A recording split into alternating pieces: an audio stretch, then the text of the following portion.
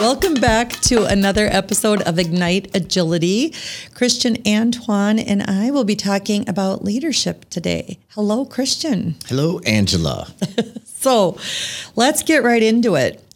Quite frankly, most of the, and I'm going to use air quotes, agile leadership problems that we are asked to solve or people raise in our classes or with our clients have absolutely positively nothing to do with Agile. Would you Correct. agree? Yep. What would you say they have to do with? People. I hate to tell people that, but I also like telling them that, pre-COVID, I was on the road consistently, and it doesn't matter where I trained and the questions we get, it all deals with, the people you're doing the work with. And when there's a lack of leadership, it can make it even harder. And it is people problems. It's not anything about Scrum or Agile. It's, I sometimes joke that, we're not certified Scrum trainers, we're common sense trainers. But who would come to a 2-day class for common sense? Because everybody thinks they have it. And if they were to have it, then we wouldn't have jobs because we wouldn't have anything to do. Right. And I had written a series called Are You a Credible Agile Leader? Yeah. That we published on LinkedIn. And Recap that. a lot of it is snarky, which, I'm prone to. No. Well, there's no extra charge for telling the truth, Yes. And so these leaders, in my experience, have no credibility with the people in their organizations because they don't set the tone. Mm-hmm. And that's the leader's job. So a common problem we're seeing is Scrum teams asking us as trainers or coaches, how do we come up with agile metrics? How do we come up with Scrum metrics? Our leaders are pressuring us for metrics. And I'm like, that is the tail wagging the dog. Yep. What? You don't go to a personal trainer and say, I'm going to lose weight. And they go, okay, let's just start. And then 4 or 5 weeks into it, they go, show me your metrics. What? Yeah. You go to a personal trainer to lose weight. The first question they're going to ask you is, how much weight? What's your goal? What's your goal? Why are you doing this? Goals and objectives are measurable. So they're going to ask you how much, and let's say, it's 20 pounds. Get on the scale. Let's take a baseline. So I try to get leaders to understand before they ever utter the A word or the S word, that's Agile and Scrum, for those of you who are wondering what those Not stand super for. high intensity training. We do super high intensity training. It has nothing to do with Agile or Scrum. Why is your company in business? Yeah. What problem are you trying to solve? What are you measuring? You should know what you're measuring before Agile, before Scrum. And then you need to know that baseline, hey, step on the scale. You need to have a baseline measurement. And then when you start working differently, because that's all it is, that's all the A word is, that's all the S word is. Scrum is just a different way to do the work. Agile's just a different way to do the work. So you start working that way. Now you can watch your baseline measurement. You can watch your baseline metric. Is that needle moving? Are you meeting goals and objectives? Are you not meeting goals and objectives? But what's scary to me is the number of people I flat out ask, what problem are you trying to solve? Answer me without saying Agile or Scrum. Yeah. And they can't. Yep. They can't. Exactly. And, the other thing is even backing up before you say Agile and Scrum, it's, is what we're doing working? Mm-hmm. And what is working? If they say it's working for who? Because do we have the right focus in mind? Are we talking about for us as workers or for us as departments or for customers, for market, whatever? And sometimes, and we've had this happen to where people said we need to be faster. What does that mean? Faster than what? And when you start to ask questions, well, how fast are you in terms of the market? Well, actually, we're kind of in the sweet spot. Well, who's telling you you're slow? Well, it was another department in their company telling them they needed to be faster. And I'm like, let's go talk to them. Mm-hmm. Let's see what their understanding is and why they're pressing for more speed if you're within the sweet spot of the industry. There could be a valid reason. However, before we go down the rabbit hole of, inflicting change on everybody, which we all love, wink, wink, let's make sure that we're at least setting course on the right path. And the other cool thing is even if we are on the wrong path, leaders are able to include or get input from those who are going to be impacted. If leaders go away and decide and come back and tell everybody we're going to be agile without understanding why, without involving those to say, here's the problem we're seeing and they're not getting better. Logic says keep doing the same thing and you're going to get the same result. Well, and what does that even mean? Yeah. I mean, these leaders who are saying stupid things, and I will say stupid. I know we don't like to say stupid, but in my opinion, there's no other word that encapsulates it so nicely. It's so stupid when they say, we're going agile. Yeah. Well, where the hell are you going? Exactly. Where are you going? It's not a destination. And then somebody will ask that leader, going agile, what does that mean? Why are we doing this? Just start sprinting. Yeah. It's like everybody in the company's running with their heads cut off. They're sprinting. They have no idea if they're running a marathon or a 5K, but they're running. Yeah. And then for the leader to come and ask them, where are your metrics? For what? Exactly. I mean, they don't get it. It's a different way of doing work. It's not a destination. And that only, for me, it really enforces the role of the coach, the scrum master, to help leaders understand, because there's leaders that really do want to do the right thing, but they don't know. So they might use old verbiage, or they might do things that are actually anti-patterns to what we're trying to do. And that's on that coach to help those leaders understand that you're losing credit with the team when you do these things. If you're truly trying to solve these problems and we're okay with a different approach, then it's up to us to understand this new approach or to help you understand this approach. Well, and part of that lack of credibility is completely subverting or misusing words. Yeah. Agile transformation. Okay, we understand that the word transformation means physical change.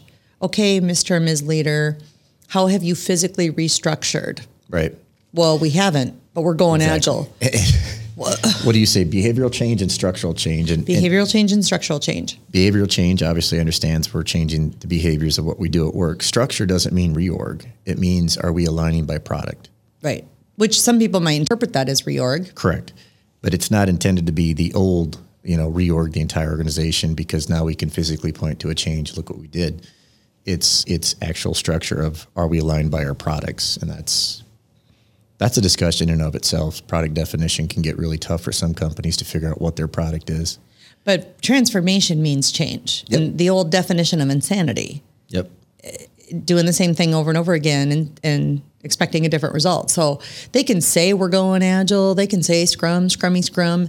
If they haven't aligned by product or they aren't doing the work differently, they're just rearranging the deck chairs on the Titanic. Absolutely. One of the things we like to share in our Certified Scrum Professional program is the information from Dan and Chip Heath, Switch. Mm-hmm. If you've had a chance to read that or watch the videos. I know Christian likes to watch videos instead of read books. I listen to the audio. But the Heaths aren't even talking about Scrum or Agile. They're just talking about leadership enabling change in organizations. Now, it happens to align with what we're trying to do in Scrum and Agile, so we love that. But the Heaths talk about the lack of leaders in terms of shaping the path, right? Directing the rider. And if they don't give people measurable goals and objectives, it is perceived that people are resisting change when they're not. No. They just don't know what the goal and objective is, and they don't know how to change. That's where, I listened to General McChrystal's Team of Teams. Mm-hmm. And in it, he talks about you can't empower people without clarity. And that, to me, is what you're saying, is leaders are able to at least, it doesn't have to be crystal clear, but at least here's the direction we're headed, here's the goal, here's the idea, here's how long we're going to try it, here's when we're going to inspect, here's the things that if it's working, we would be seeing, here's the things that if we see, we know it's not. And empowerment by itself is dangerous. You've got to, this also pulls in David Marquet, is start with rice, not the reactor. You can't just give somebody keys to a nuclear reactor and say you're empowered. You have to start with something that they're able to do. Is it clear? And if they're resisting, it's not because they don't want to. It's usually because they don't understand, which means there's not clarity.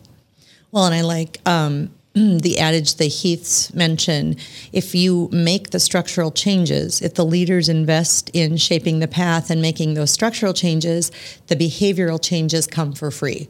Yeah. But when we don't do that, then it's always perceived as people problems. And that's where you started in our conversation. Exactly. It's like, oh, it's people problems. It's like, well, wait a minute. Is it really? Or is it just that they don't know what the goal and objective is? And that's the leader's job. It's like, and then, you get these people who say, well, I can't ask them questions. It's like, you fear your leaders? Why do you work there? Then why are they your leader? Right? It's just like, you understand what you're coaching us to do would get us fired. Then why do you work here? Right? That's not a bad thing. I talked to a graduate of ours yesterday who is talking about taking a job just to get out of the toxic environment they're in. And I'm like, why is that a bad thing? That can be the most liberating thing for you and for them, right? And if you're not happy, get out of there. So these leaders that just read an article in Gartner or hear a buzzword, agile, or think that, if I just buy a tool, well, we bought an agile tool, so we're agile now. Well, that has nothing to do with agility. Do you think it's because with leaders, it's, as you get promoted in organizations, you tend to get promoted on how well you do something. And the higher up you get, the less tangible things you can point to. So they tie to that. They try to get something that I reorged. That's a physical change I made. Or it's hard to measure these things and show your effect. Almost similar like a Scrum Master. I don't think it's all or nothing. I don't think it's that straightforward either, because one of the things I will say, depending on what type of organization it is, what do we know for sure? Let's give your leader the benefit of the doubt. Because as you start getting into the C-suite or a vice president level, let's say it's a publicly traded company, a totally different animal than a privately held company. So in a publicly traded company, you've got shareholders, right? There may be a board of directors. You do not know what is in that CEO's agreement. Yeah, you don't know what's incenting them. And sometimes it's better for that CIO, CEO, fill in the blank, CXO. Sometimes they have a golden parachute. Sometimes they have a get out of jail free card. They have to meet a certain objective by a date. Otherwise, they're out. Yeah. And if they are given any kind of stock or any kind of incentive that way, you don't know. For example, publicly traded company you and I both spent a lot of time with, that shall remain nameless so we don't get sued. But prior to going on site, I had done my homework. And I saw, because they're publicly traded, they were divesting assets. They were selling off divisions left and right. And so as I was in this leadership workshop with all the mid-level managers, and the yabbits are flying and they're, blaming up and saying, well, I'm sure they want this to succeed. I'm quite certain they want us to succeed. And I said, are you sure about that? Do you know that for sure? How do you know? What's the goal? What's the objective? What's the measurable goal? And they couldn't articulate it. But I said, what do those leaders stand to gain if this division is sold? Because that was the thing they all started talking about. If we don't succeed, we will be sold. Maybe that is the goal. Maybe that's the goal. And they all looked at me like, oh my God. Brush up the resume. Time to get out in the street. So sometimes you don't know. No. Sometimes, until we ask the direct question, we're just making assumptions. We're just telling ourselves a story we want to believe. So we want to ask questions, and that's why a measurable, tangible goal or objective takes care of that. It's not personal. No. It's just business. Yep. And if it is fear-based, I always say, in addition to why do you want to work there, let's again give benefit of the doubt. Okay, what leader would be upset with you if you came to them and said, I want to meet goals and objectives. I do. I want to meet our goals. I'm super confused because you told me one thing and then you told me something that contradicts exactly what you just told me. Yeah. I had that happen early in my career. I went into, at the time, a couple levels above me, and just had a heart-to-heart. And after we got done talking, he's like, thank you for coming in here. He's like, was it hard for you to come in here? I'm like, yeah. it is. He's like, why? I'm like, because you're Mr. XYZ. You're on the box on the org chart that scares everybody. And to your point, he was pretty much begging for things like that to happen. He wanted more of that. And he was struggling with, why can't people come in and talk to me like you just did? You know, why does it take a life-changing event in your life to come in and, you know, have that conversation with me? And I said, because you're the boss, right? That's some of what we tell ourselves, we assume, you know. So for those folks saying that I'm afraid of my leader, that's might be self-inflicted, nothing they ever did. Totally. And one of the leaders we do have the pleasure of naming, George LaBelle, happy retirement, George. He would say to me, well, does that mean I have to stop talking to people? And I'm like, quite the opposite. Talk more. But I said, I want you to clarify. So if you go approach somebody, because what people were taking the words that came out of his mouth as, they were all acting like they were deputized, right? He could say, isn't it a beautiful day out? And they would all be killing each other to be the one to raise the blinds, you know, so he could see the sunny day. and so people were saying, well, he told me to do this. And he's like, I did not. I was looking for information. Then I want you to say that. So you go ahead and go do your drive-bys. You go talk to people because you want that information. Because if they're not coming to you and you want it, but I want you to start the conversation with, hey, Christian, I'm just looking for some information here. Have the conversation and then close it with, now, I didn't ask you to do anything, but thank you for the information. Yeah. So they walk away with clarity. Absolutely clarify that, right? Because otherwise that ego thing works both ways. You know, it's not just Harvey Robbins says it too. One-sided. Tell people how to interpret what you're about to say. Exactly. One of your favorite topics is time slicing, is the context switching. Oh, yeah. And one of the things we hear people blame their leaders for is not allowing teams to be dedicated or focused, like almost any agile method asks for. And they don't understand. And they think this shared services, which doesn't work with Scrum or Agile kids. Let's just be clear. There's no such thing as shared services. And what they don't understand is the damage it's doing and how contradictory it is to the goal. That's probably one of my favorite 2 slides to cover is that context switching, the math behind why we can get twice the value in half the time because of just the sheer loss of productivity when you are jumping between multiple projects. And if we don't shift the mindset or shift that structure, we see people just spin up Scrum teams like they do projects.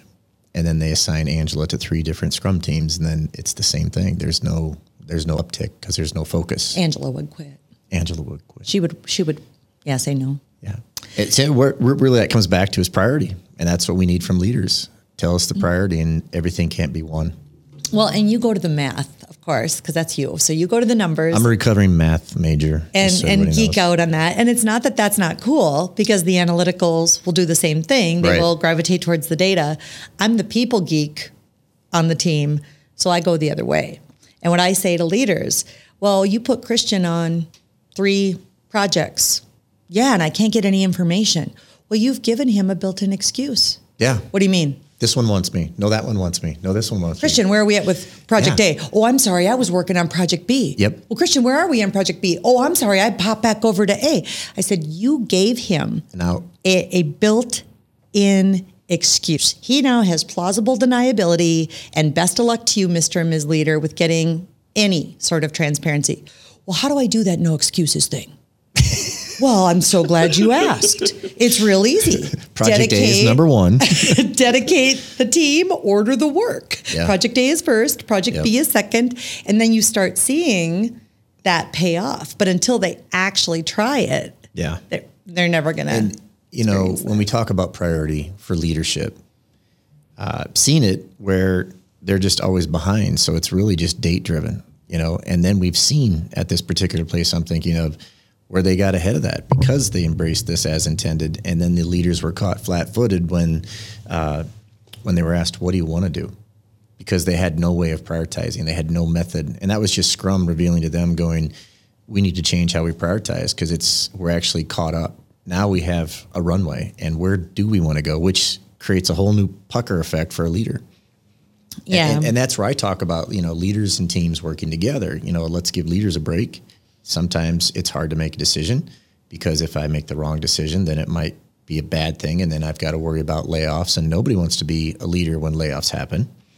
Unfortunately, that's kind of how we do things in companies. It seems to be a balance sheet effect. And so why don't we work with the team? What do you want to do, leader? I don't know. Is there anything that could help you decide? What about this? Well, could you get me that data? I don't know. Let's see if these teams can do that. So they run their experiment, they run their sprint, they come back with data. Leader sees that data. What do you think now? Well, I didn't know you could get that data. Neither did we. Do you want to decide, actually, now that I see this data, can you get me that?